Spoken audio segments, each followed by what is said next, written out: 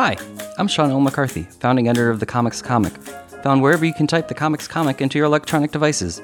Welcome to Last Things First, the show that asks comedians about the historic lasts and firsts in their lives as their comedy careers have blossomed, from young people with dreams to adult people living those dreams, or still dreaming. Questions both big and small are asked and answered. It's hopefully both amusing and illuminating. Tammy Pescatelli lost her agent and manager back in 2016 after she spoke out about joke stealing and parallel thinking. But that's not the first time in her career that Pescatelli did something her reps disapproved of.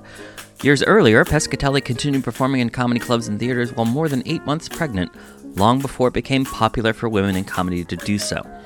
But Pescatelli is a funny woman of a certain age. She competed on seasons 2 and 3 of NBC's Last Comic Standing, and after the birth of her son, she started her own reality series on WeTV called A Stand-Up Mother. Since then, she is featured in Jenny McCarthy's Dirty, Sexy, Funny special for EPIX, and formerly co-hosted Stuttering John's podcast.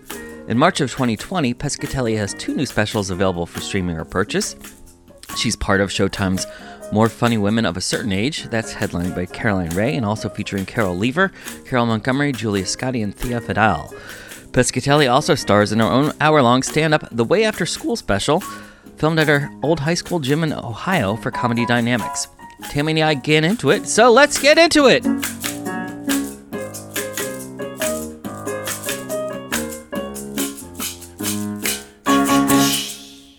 Yeah, we're great. We're great, Tammy Pescatelli. We are. The pride of Perry, Ohio. Perry, Ohio. Yes. Go Pirates. Whee! But that's another special on another network.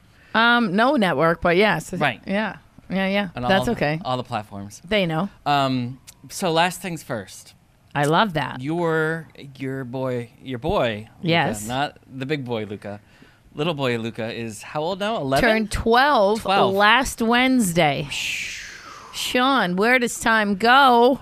I don't know where it goes. I was supposed to be dead by now. Now I have to live forever to see this kid. Like I didn't have any before. I never wanted to grow up and get married and have kids.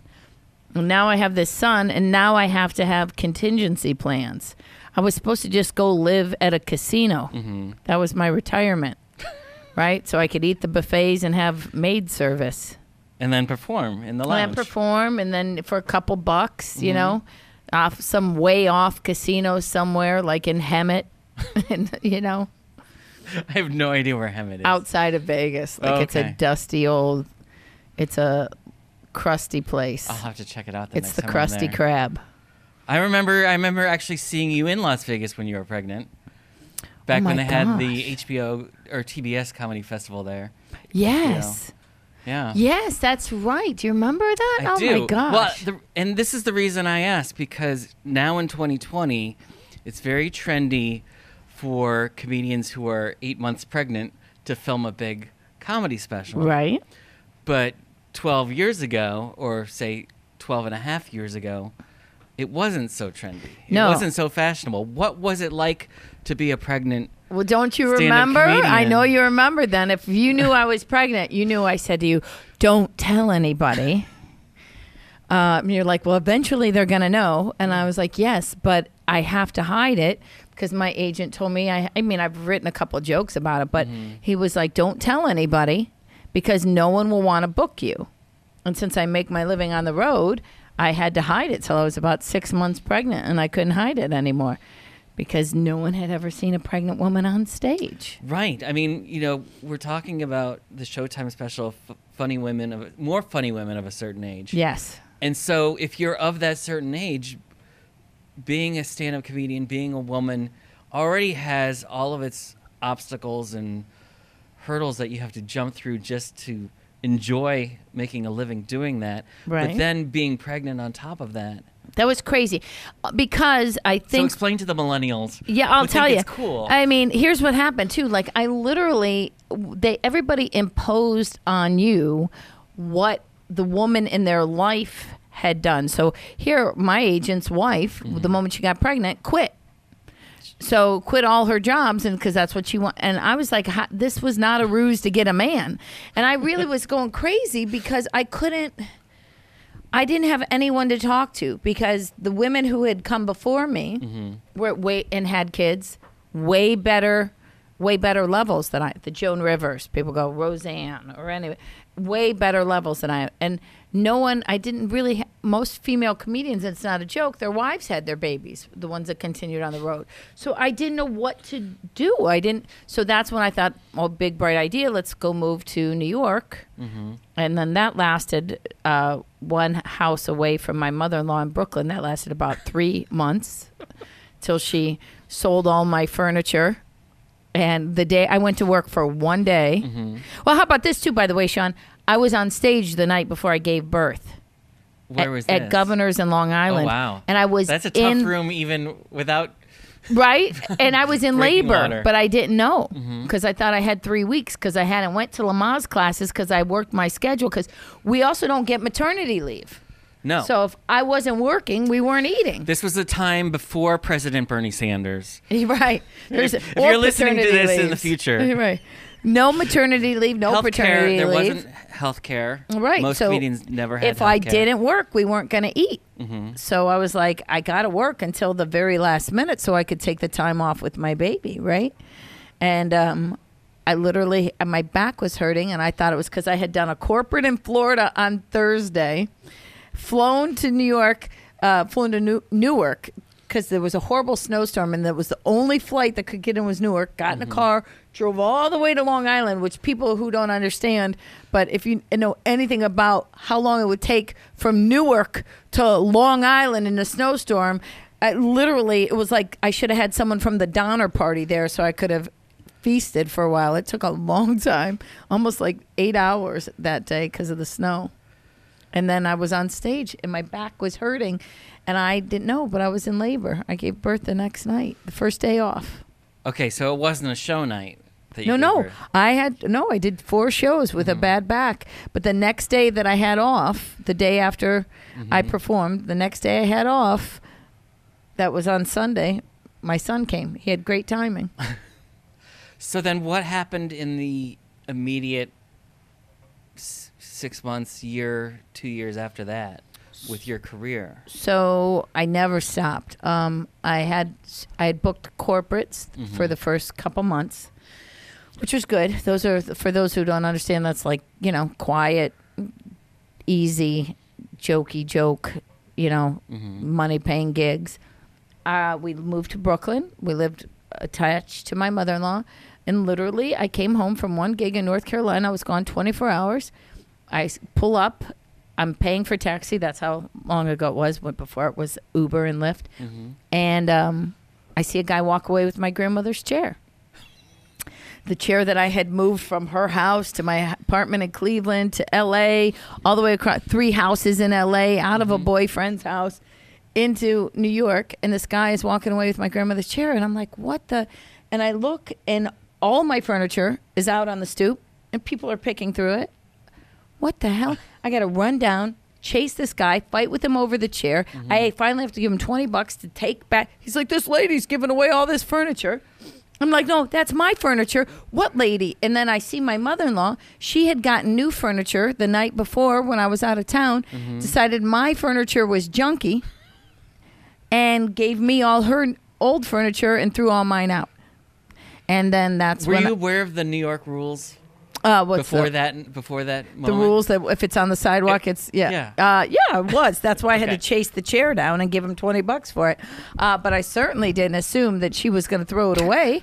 I thought maybe my husband might come into play there somewhere and go, hey, Mom, why don't you wait at least and talk to Tammy? Right. She had changed my son's formula, and I was like, that night I said to my husband, I had a house in Pennsylvania that I had bought with Last Comic Standing money to just like own something. And I thought my parents had moved there. And I said, we're going to the house in PA. When you want to grow up, you can come join us. And it took him a couple days, and he showed up. And then shortly thereafter, we created that show, like a production company came to me about a show about my life, and I'm like, I live in Pennsylvania now, and I have a kid, and they're like, even better. And so we sold that show about being a wife, a mother, and a comedian. And the problem with my show is that it was real life, and people thought it was scripted. People thought my mother-in-law, who could possibly have a mother-in-law like that? And I'm like, oh no, this is all real. Right. Yes, my husband is that dumb. Yes, my mother-in-law is that mean. Yes, I really am going crazy. So did you, when you sold that show, that was on WeTV, and I think the only other show I remember from that network was the Joan and Melissa show. Yes, and they did. Here's the thing: it was a new network. They didn't know which way they were going. They didn't know if they were upside down or sideways, and they paired us together. But they paired us together in a weird way because that was not my demographic. I love Joan, but Joan and Melissa's show was not my demographic. Mine at the time was new moms, married couples. She had a different, complete. Right. And they put my show late. They put hers on first as a lead into mine, but mine was on too late. So we played around with the times. They put us on hiatus, which we were doing well. By the time we went on hiatus, we had 900, I think it was, the numbers were like 987,000 people tuned in, which for them as a fledgling network was great. They got a new vice president. And by the time they came back to film it with me, it was too invasive. I mean, I love my family and I would have wanted to do it, but people were showing up at my house and they knew my kid's name. And it was like I was on TV enough to have a show, but I didn't make the money to have security, you know? And I was like, okay, this is weird. People were showing up. People were driving them over. I had this neighbor that just brought these people. She rang the doorbell. And I'm like, hi. You know, of course, I open the door because I see my neighbor. She's like, oh, hey, these people, I met them at the gas station. They're big fans of your show. And I'm like, you know, you bring in a stranger to my, but you can't like freak out. My kid was literally 2.5 years old. He didn't know who the difference was. But this is what can happen when you're in a small town in Pennsylvania. Right. I want without a gated community. Right. Like, you know, the whole community is supposed to be gated. It's supposed to be safe. So it was really weird. And I'll tell you, as much as I love the concept of the show, it was really hard to, it was about being a wife, a mother, and a comedian, which I was, all those things. So my son would go to bed, my husband would go to bed, the crew would leave, and I'd stay up until 2 o'clock in the morning cleaning the house because I didn't want the house to look like dirt on television the next, 17 people had walked through my house, right? Then the crew would go on vacation. I mean, the crew would shut down on Thursday night. We'd wrap up. And Friday morning at 5 o'clock, I'd get on a flight to go out to do my gigs. And I'd be at my gigs Friday, Saturday. I'd come home Sunday, pull in the driveway, and we'd be rolling. So I had no downtime. It was the most insane. I mean, it was good problems to have, but WeTV didn't have enough money to make it worth the good problem to have. So it almost sounds like even though the show wasn't a success, that might have come as a relief for you at that point. Right. That point in your life. Right. When they wanted it to come back, when they didn't treat it as if it was a success, but even though it was for them. Because don't forget, Joan and Melissa was pulled at only 480,000 viewers. So we doubled them. But they didn't treat me like a success. I certainly didn't feel like it was a success. And they gave me enough time to think about it. Had they not put us on a 6-month hiatus, that's what they did. They stopped it in like April. And then began to play the rest of it in like December. Had they left it alone, I probably would have been like, down, let's do it. But I had just enough time to go, yeah, it's not.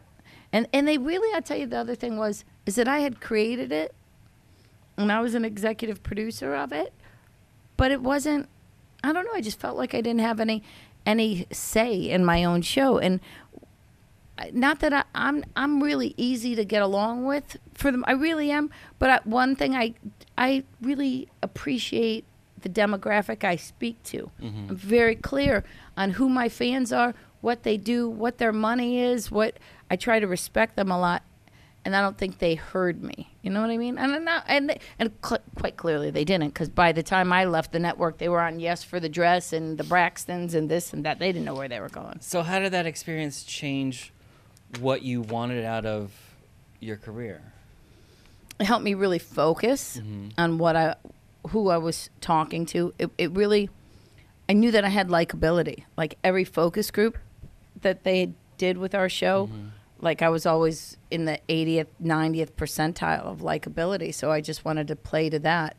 But you knew that from being a club headliner for years, right? I didn't know that. It's you feel like Sally Field, and I didn't know they liked me. But when it resonated, and you had these pieces of paper that said people really like you, I thought, okay, so let me remember that I really like them too, and let me write all my jokes as if we're old friends, and I just haven't seen you for a while. So I think I began to just speak to that, and then it was kind of nice because I sell a good amount of tickets. I'm obviously no MSG comic, but I have very loyal fans. Like you'll see people who come to my show, we've seen you 5 or 6 times, and so they want to hear about those people. And everywhere I go, I have to answer questions about my mother-in-law. Was that real? Yeah, it was absolutely real. Yeah, I mean, in a sense, we did reenact some of the things, but they were all true stories. In terms of like at that point in your life, you'd been on 2 straight seasons of Last Comic, so you were on NBC for virtually a year straight. And held for another year where they did nothing and didn't even give you auditions. You had a half hour in Comedy Central. Yeah. And then you had the reality show. Yeah.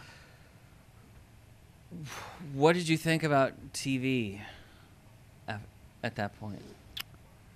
I thought that was end all be all. I didn't realize that there was another life, I mean, it was a real, I was going crazy because I'm like, I really kind of felt, am I abdicating my career? I used to have to try to pretend I still lived in LA because at the time my agent was like, don't tell anybody you moved. Of course, he had the worst advice. I should have left him a long time ago before that. But even though you had a reality show that showed you living in... Right. Don't tell anybody you moved. But it's also like when you go into meetings now and people go, how many followers do you have? Well, it's not private.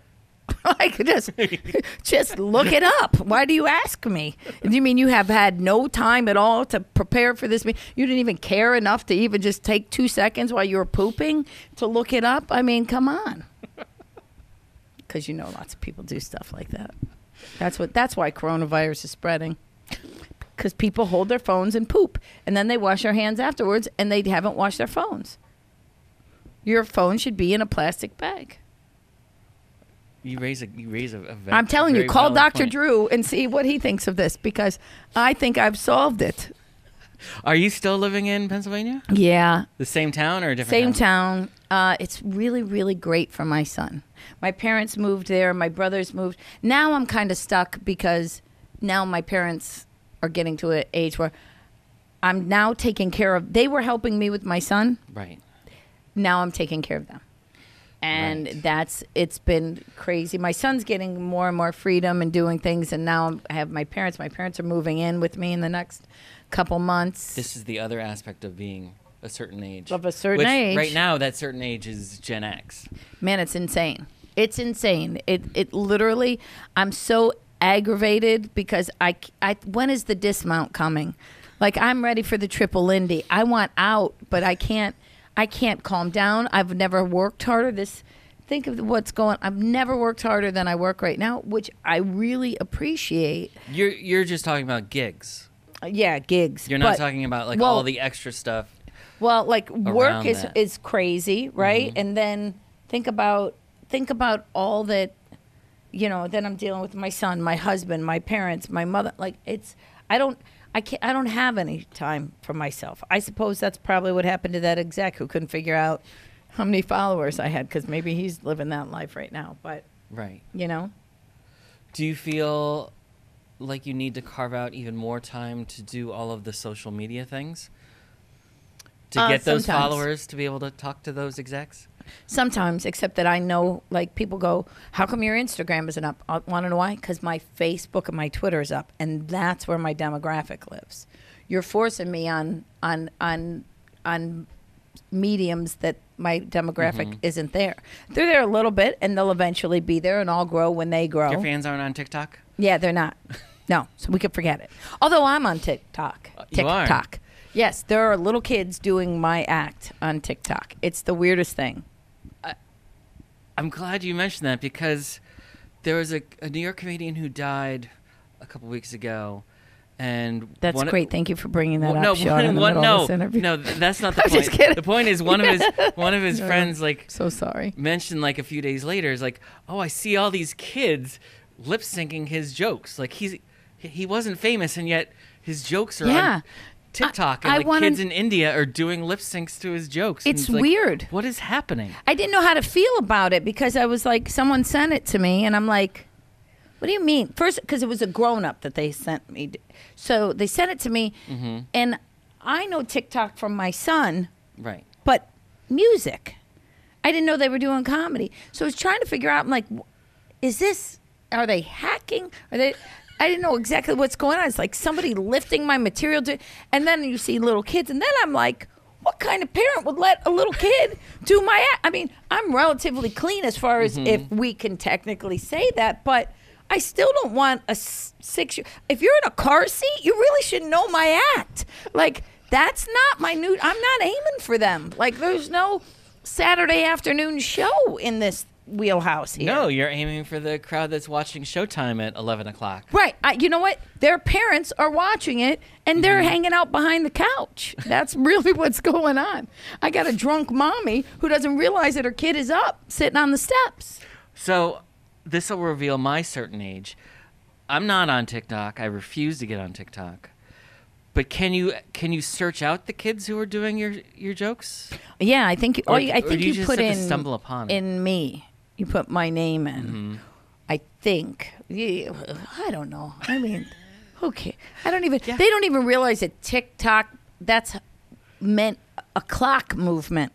I was trying to tell my son that. I'm like, what is this? A TikTok to pass the time? He goes, what are you talking about? I'm like, that's what a clock used to go, tick tock, tick. Forget it. I was just like, forget it. I'm not allowed to swear in front of you, so just keep moving. I can't. It's the craziest thing. Although my son has become just like me. He's very sarcastic and we just had a weird incident that I had to go to the principal's office for, but I was really actually kind of proud of him. Oh, because he was acting up like a class clown in the making? Okay, I'll tell you the story. So we had a cat. My cat was 15 and a half and died, and it was crushing 3 weeks ago. Devastating. I'm so sorry. Thank you. And I only say that because it was, I know people go, there are adults and grown-ups and people and children who die, and I get it, and everybody has a different thing. But the cat was something to me before I even knew my husband and my son. It was a different part of my life. And when I was sick in L.A. with liver disease by myself, the cat got me through it when I was going through a lot of treatments and stuff. And not from drinking judgmental people. Not that would matter. But anyway, so it was also very devastating because my son had never been through a death. Okay, he was 11 at the time. So friend grouped, they chat. They texted his friends. It's a Catholic school. That morning, it was sweet. They said a little prayer for our family, the soul of the cat. And there's this little girl who's always annoying. And she's sweet but annoying. And she was singing while my son's trying to take a test. And he was like, hey, can you stop? I'm trying to take this test. And so she sang louder. And he's like, will you please stop? I'm trying to. And she sang even louder. But not so the teacher here, just to annoy him. And he goes, will you stop? You're being annoying. And she stopped and looked at him and said, how's your cat? And my son said, how's your dad? Because her dad had left the family 6 years earlier. And as I was explaining to the principal, she was trying to bully him. And those are the rules of engagement. If you draw first blood, you don't get to choose how someone reacts. She wanted him to cry. He's the son of a comic. Comics. She was heckling him. She was heckling him. She was trying to bully him. Now, should he use his powers for good? He absolutely should. But he also is an 11-year-old boy who was in a lot of pain, and she was trying to exploit that pain. He could have hit her. I mean, you don't know how to. I would have hit her. I'd have punted her if she'd have said it to me that next day. So I think that, he's who I want him to be. He's just got to learn how to use his words at an appropriate time. That's all. Well, he just needs to watch some after-school specials. Yeah, way after-school special, maybe coming out March 17th. By the way, can we just say this off topic for a quick second? How dumb is it for them to release my special on St. Patrick's Day. Talk about not knowing your demographic. But I'm not in charge of anything. Dumb. Here's a slightly back on topic question.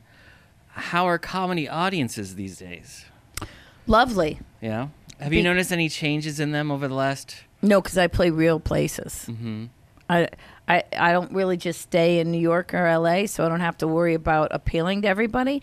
And my demographic, I hate to use that word again, but my audience comes to see me. And if they bring someone who isn't familiar with me, they bring someone.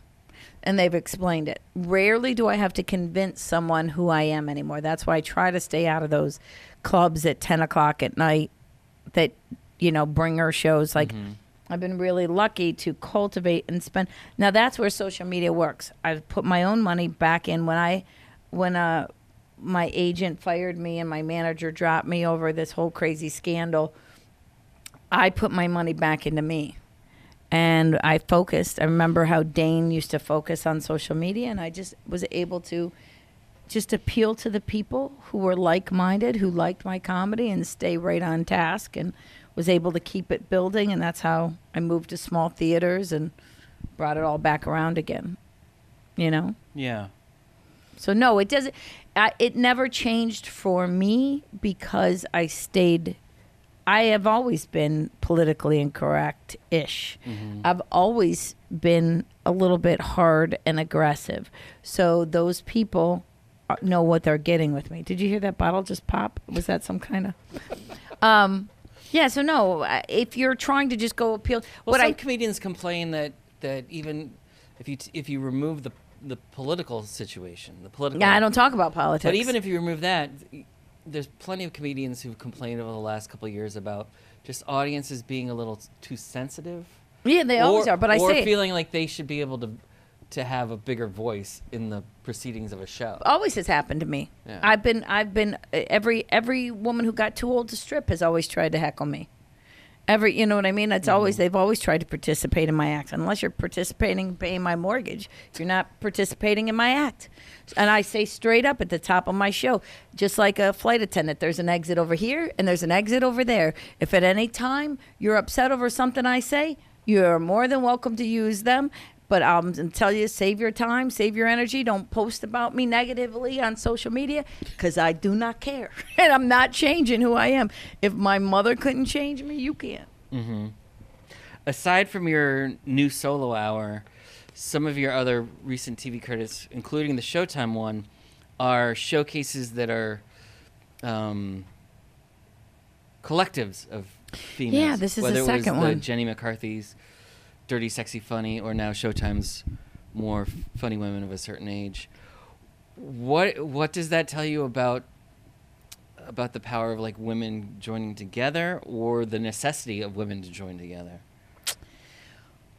It's a weird thing. Or is it that executives think that we have to be together because we're not powerful enough separately at a certain age? I don't know. Because that is upsetting to me too, by the way. I do think that the women's movement is amazing, but I don't necessarily always think it's amazing for every age group. So when we have this more women of a certain age, that makes me happy. It makes me happy that Showtime recognized that in the first place and in the second place, and we'll see what happens. Will they be able to say that this person is popping off the special? They get their own. How about this? Or, because in the old days, that's how things worked. If someone popped off a special, they got a development deal or they got whatever. So especially with a young comedian special. Always, right? So which is a different we'll certain see. age. The Dirty, Sexy, Funny, I remember being super hesitant to be part of. I love Jenny, but she wasn't a stand-up, and she clearly said that. That's one of the things I loved about her and embraced. But I was like, I've never tried. I'm not dirty by any stretch. I may swear sometimes, but I never tried to play sexy or anything like that. More than anything, I tried to play almost genderless because I didn't come from that generation where we could embrace Italian. being women. Yeah, like, right. I used to be happy when people go, you were too Italian, because I realized that they didn't see me as a woman. when I got a lot of those critiques from Last Comic, oh, she's so Italian. Oh, that's so great. They didn't even talk about me being a woman. That's wonderful, right? And then, but funny, I was okay with. Mm-hmm. So I just swore a little bit more and did my jokes as me. And I think that's one of the things I loved about this is that I'm finally fully, the set that you see on this special, I'm finally fully me. I don't know if it took me all these years. You know, I don't know that I never say that I'm great or anything like that, but this is the best set that I've ever done in a 6-minute window. All my Tonight shows, all my other things, bar none, this is my favorite set I've ever done in a 6-minute window. Or 8 minute, or 10. I don't know how many minutes it is, because I kind of check out. Hey, how much can you like you? I don't take a ton of selfies. I take 1 or 2 and let it go. Right, because you're not on Instagram. It's just not for me, man. Yeah. Plus, I can't. I gotta look. I look at everything on people's things. I'm like, I get very upset. I told my son, don't ever bring a girl home that is taking a Instagram or a selfie or a Snapchat picture and her room is messy. I just don't want to see. If her room is clean, then we can have a conversation. I don't care if she's naked in the picture, but it better be a clean room. Right. I need to know. It's got to be sanitary. Where your priorities are in check. Yeah, it's got to be sanitary. Sanitary, for sure. Or else put a room in a bag with the phone. I mean, just put a green screen up, by the way. No one has to see your room. Put a green screen behind you. See, you're thinking. Sean, I don't know what I'm thinking anymore. I swear to you, every time I turn around, I'm shocked at the next thing. Like, you know what I'm thinking about right now? What else? And that I should be happy and I should be satisfied with all this stuff that's happening. But you have to constantly think. See, I remember doing my first Tonight Show. You know, I think Showtime does that show. They had that show on I'm Dying up here, right? Right. That and you remember documented when Johnny first moved out to Burbank. Right. And do you remember... Well, no, the thing about the comics. Yeah. Remember it, right? Was that what it was? Right, but it was based on when Johnny Carson moved his show to Burbank. Oh, was it? All the comics went out to L.A. Oh, I didn't know. I have to tell you, here's why I had to stop watching it, because the first episode, not giving anything away, the comic does a Tonight Show and then walks into traffic and kills himself. Yeah, same night. The day after my first Tonight Show, you can call Tammy Rhea and ask him, a huge depression set in because I expected the world to change and it didn't change. And that show hit me so hard because I was like, I didn't know what to do. I had spent 10 years of my career. Don't forget, I'd never done any television. My first thing was a Tonight Show. So I did it and I thought, oh, this is it. This is all I've been working towards. So now I constantly am like, what's next? What's next? So we don't just sit down and pace yourself out, you know? Well, you know, growing up in Generation X, we still felt that the Tonight Show is the be-all, end-all. Mm-hmm. And that would make or break a career. And it's been proven that that doesn't matter. In fact, it's unclear whether any TV credit matters at this point. Yeah. So what do you do to... Well, that's not true. This set on Showtime here is going to change everything for me. This is a game changer set. I'm speaking it into existence right now. No, I'm sorry. What do we do? What? Well, how do we measure success now? Well, obviously, a lot of people followers. At least that guy who poops and doesn't look people up. But is that how you measure success? Mm-mm. Applause at the end of the show. Standing up. Like, people have been standing up at the end of my shows lately, and not just to leave.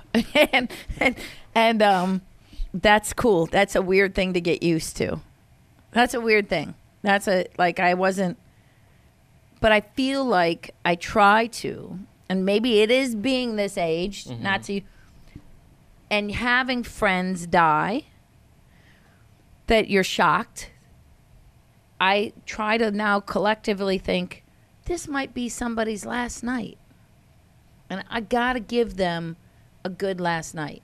Could be my last night. Let's hope not, because let's hope I don't offend anybody that bad. But It was the best 10-minute set of your life. Right? Yeah. Well, I always said, like, if anybody was ever going to get shot on stage, it's probably going to be me. But I might shoot him back, too. So you never know. But I think, look, I enjoy what I do now. And hopefully that shows. I try to just leave it all on the stage as much as I can now, What do you want your son to make of your comedy career when it's all said and done? Well, I leave him to take care of us.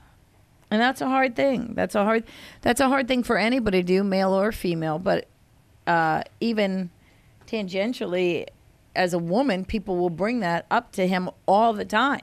Oh, your mommy's gone, your mom's gone, but that's a big deal. Like it's a deal that my husband and I made, and it's why I live in a small town. I did technically put him first. Did I think that Meadville was going to be the mecca of comedy? Did I make it harder on myself? Absolutely. And by the way, I hate people who speak in question marks and answer their own questions. That's one of the things that drives me nuts on reality shows. I can't believe I just did that. But I think he's going to... I would hope that he sees that I loved what I do. Like if I was ever gone, and he knows that he's always been a part of it. I put him in everything. Right. I know at the end of your solo special, he's the executive producer of my special. But you also bring him out on stage at the very end. Did they send it to you? Yeah, I got the screener link this morning. Oh, that's awesome. Yeah. I bring him out. I try to do everything. And that was part of, he needs to know that it's something. It was weird for him when we had that TV show. Mm-hmm. My brother-in-law had a TV show, both of them on DIY, called Under Construction. DIY was a new fledgling network at the time, and he all of a sudden he's just a contractor. He's not trying to be an actor, but they show up and gave him 52 episodes, and he's just a big choo-choo who was out there hammering nails somewhere. And so at the same time, another Palanca, right? Just out there. Hey, we got a show, got 52 episodes. I'm like, are you kidding me? I've been out here stomping around, like shucking and jiving and everything, and you're gonna just get 52 episodes? So, he's like, yeah, I don't know what to do with it. I do. I do. Get out of here. Go to home and garden shows. So, then it was weird because when my kid was growing up, like he's like 2 or 3 years old, and he was at the friend's house or something. I forgot, it was friend's house, a sitter or something, and something scary was on. It was like the first time he was ever scared. Mm-hmm. And they said to him, oh, don't worry, it's just TV. And he wouldn't calm down. And they were like, he won't calm down. I tried to explain to him it's just on TV. I said, he doesn't understand because his whole family's on TV. So of course he thinks it's real. He sees his mother, his father, himself, his grandmother, his aunt, his uncle. Everybody's on TV in his family. So he doesn't understand that it's not real because we had this stupid reality show. So for his sanity, I think. And he'll know that, he knows. He gets it. He gets it, I think. I better. I don't know. I'm saving for college. He can use it for therapy. It'll be up to him. He'll do what he wants with it, Sounds like a plan. Thanks, Tammy. Love you, Sean. Last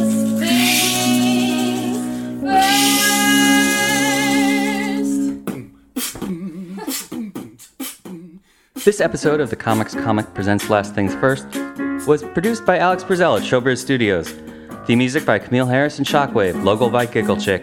Please check out my website, thecomicscomic.com, for more interviews, reviews, and comedy news. Become a paid subscriber at patreon.com. I'm your host, Sean McCarthy. Thanks for listening.